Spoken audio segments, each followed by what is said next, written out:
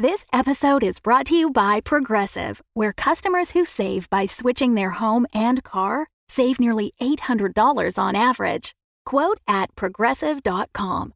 Progressive Casualty Insurance Company and Affiliates. National average 12-month savings of $793 by new customers surveyed who saved with Progressive between June 2021 and May 2022. Potential savings will vary. All right. 1, 2.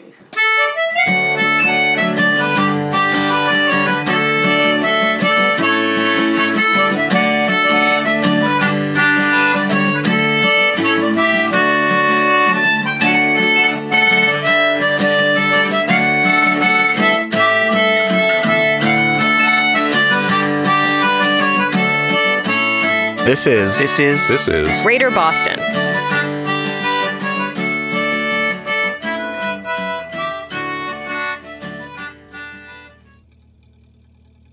An hour before sunrise, Marlowe breathes gently, asleep in his bed.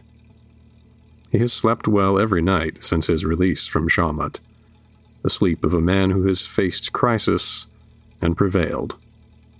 All charges were dropped, in assured recognition of his innocence and ignorance of any wrongdoing. He even wears a hint of a smile as he dreams of pleasant conversation, an old favorite fantasy of Marlowe's, calling into the old radio show Car Talk, sharing his thoughts about power windows live on air, while Click and Clack listen, enraptured by his insights. No, I don't like him, not one bit. No shot. Marlowe is unaware that, back in the waking world, he has a visitor in his home. A visitor who sits by Marlowe's bed, watching him sleep. The visitor does not breathe so easily as Marlowe. He is stricken by a tension of uncertainty, and will not feel peace until that tension is released. He felt this tension as he drove to Marlowe's neighborhood and parked around the corner. He felt this tension as he entered the house through a rear entrance after picking the lock. He felt this tension as he crept through the house to Marlowe's bedroom. The sound of his footsteps thoroughly masked by Marlowe's white noise machine. Even in his sleep, it seems Marlowe cannot abide quiet. And now the visitor sits, still ruminating on his tension. He is making a decision. Whether Marlowe will awaken to another day, or whether this night's peaceful repose will be everlasting. This has gotten darker than expected. There are too many loose ends. Michael Tate has been released, but he does not know me or of my involvement. Oliver West knows of my involvement, but he is in hiding. Philip West knows of my involvement, but he is protected. Philip is the mayor's lackey now. A risky place to leave a man like Philip. But Guy suspected that the mayor, too, was complicit in the conspiracy Oliver had orchestrated. Guy was not privy to many details, but knew his business. He could put the pieces together. And so, for now, Guy could count on the mayor's own culpability to prevent Philip from exposing Guy. Then there was Marlowe. Marlowe, who had ferried Guy from point to point, from crime scene to crime scene, from Oliver to Phil to Michael. Marlowe, who knew more of Guy's movements than anyone else. Marlowe, whose curiosity could not be squelched. Marlowe is a man who asks too many questions. Questions that should not be asked. Worse, Marlowe is a man who may answer questions. Dangerous questions. Marlowe has seen my face. Marlowe has seen my work. Marlowe knows that I am Guy. People had already begun to ask Marlowe questions. People who want to find their way to Guy. Guy knows this. That is why Guy is here. To ensure that Marlowe does not answer such questions. But Marlowe likes to talk. It is his nature. He is not a man who keeps secrets or values privacy. He is a man whose thoughts become words from his mouth. A man like this will not willingly choose silence. A man like this must have silence induced by other means. I have 3 methods by which I may ensure a man's silence. I hope one of them is just asking very nicely. No. Asking nicely is not in Guy's repertoire of strategies. My first method is money. Bribery. This method is very effective for silencing men who are greedy or who are desperate. I do not think that Marlowe can be silenced with money. Marlowe is not motivated by greed or by desperation, or even by pragmatism. Marlowe does not follow rules when rules have been given to him in exchange for money. I will rule out the strategy of money. My second method is intimidation. This method is very effective for silencing men who are cowardly or who are vain. Men who value their own existence above all else. I do not think that Marlowe can be intimidated into silence. Marlowe is too naive for cowardice or vanity. Marlowe does not comprehend when he is being intimidated. Most men do not ask questions once I have made it clear that I do not wish to be questioned. But Marlowe is oblivious to my threat. I will rule out the strategy of intimidation. My third method is murder. That is definitely the worst option. It is the most certain option. Murder is a reliable method. Murder always works. Any man may be silenced by murder. Even Marlowe. I believe that murder is my best option in this circumstance. Murder is an option that appeals to Guy. It would be easy. Marlowe sleeps heavily upon a bed beset by pillows. Why does Marlowe have so many pillows? It's at least 24. That is an unreasonable number of pillows. And any one of those pillows can easily become a weapon. An instrument of silence. He takes one into his hands now, without even standing from his chair. He chooses one from the foot of the bed, a thick, down-filled pillow in a blue pillowcase decorated all over with the Ford logo. He stands and approaches Marlowe, whose lips are moving, expounding upon some unknown subject even now within his dream. Power windows. I said that earlier. Marlowe speaks a lot, at great length, about nothing. He is a man categorically in need of silencing. To murder you is no challenge. You're small. You're helpless. I can simply lean forward and press this pillow against your face. That would be the end of you. I've murdered such men as you before. Men who ran their mouths without pause. Men who endangered my life and livelihood. I have strangled them. I have wrung silence from them with my hands. Those murders have always been a relief. I should find the same relief in your death. I should be glad to end your questions by choking them at their source. I should not hesitate.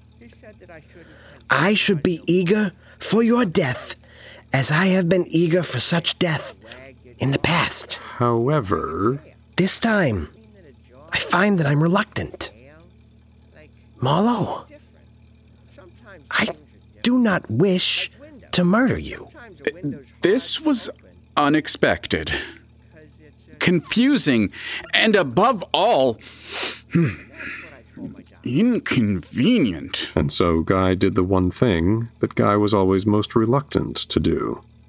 Guy asked a question. Why?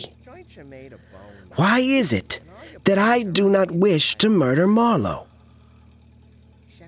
I had an unusual experience not very long ago. An experience that has changed my life for the better. An experience that has left me, after all this time, in possession of a truck. I acquired this truck from a ghost, but that's not important. What is important is the bond that forms between a man and his truck. A bond of familiarity and of common cause, of shared labor. It is a bond that I have long envied in other men and their trucks. And yet, it is a bond far more powerful than even I imagined. It is a bond upon which a new life may be built. It is inviolate. What? And so, I must consider the bond that exists between Marlowe and Marlowe's truck. Bertha, I was wrong to say the truck must not have name. Truck has name. Truck's name is Bertha. Bertha is a good truck. And so Guy is forced to confront an undeniable truth. That to harm a man is to harm all who love that man. As Bertha surely loves Marlowe? What? You know what? This is weird, but it's headed in a good direction. So I'm just going to let it go. I cannot cause harm to Bertha. To harm Marlowe is to harm Bertha. Ergo, I cannot murder Marlowe. Guy tried his best to set aside his disappointment. To think of what really mattered. Gertrude. Gertrude is the name of his truck? I think that was clear from context. Gertrude is a good truck. We are alike. Gertrude has killed a man as I have killed a man. But Gertrude did not intend to kill. She would not like to kill again. I believe that Gertrude would not like for me to kill again. I must learn to be a better man. For my truck. Marlowe, you would like Gertrude if you met her. You will not meet her. But you will live. Guy stood and left Marlowe's bedside. He exited through the front door. He turned right and walked. He walked. He walked 2 blocks to where he had parked Gertrude, safely away from the scene of the crime that would not take place. Wait. How'd you... Guy gave Gertrude a gentle pat on her hood and thought of how many ways she had changed his life, changed him. He was a gentler man now, a less selfish man.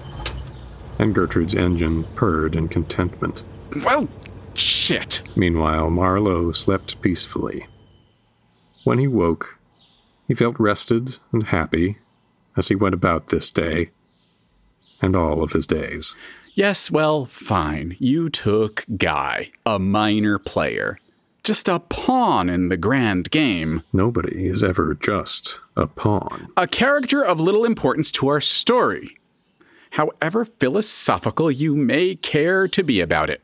But not one you should have lost so easily.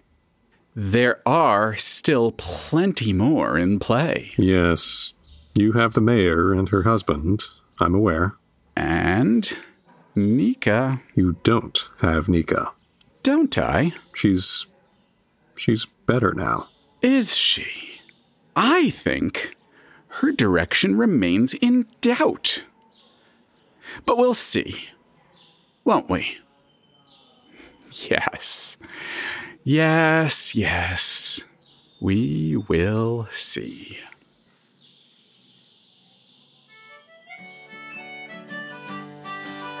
Greater Boston is written and produced by Alexander Danner and Jeff Van Drusen with recording and technical assistance from Mark Harmon. This episode featured Braden Lamb as Leon Stamatis, Mike Linden as Guy and Marlowe, and Alexander Danner as the narrator. Charlie and the MTA is recorded by Emily Peterson and Dirk Tiede. That's a wrap. That's a wrap. That's a wrap. Not a sandwich. You know the difference between a wrap and a sandwich, really? I don't know, Marlo. What's the difference between a sandwich and a wrap? Well, one of them's got bread and the other one doesn't. Like, so, that's the difference. Huh. Yeah. It's funny when you think about it. That's pretty sweet. Yeah. Well, only certain types of wraps are sweet. Some of them are savory. Hey, Marlo. Hi. Hi, it's me, Michael. Oh, yeah, I was sleeping just there, but that's okay. Yeah, no, you are sleeping, actually. I was just... This is a dream.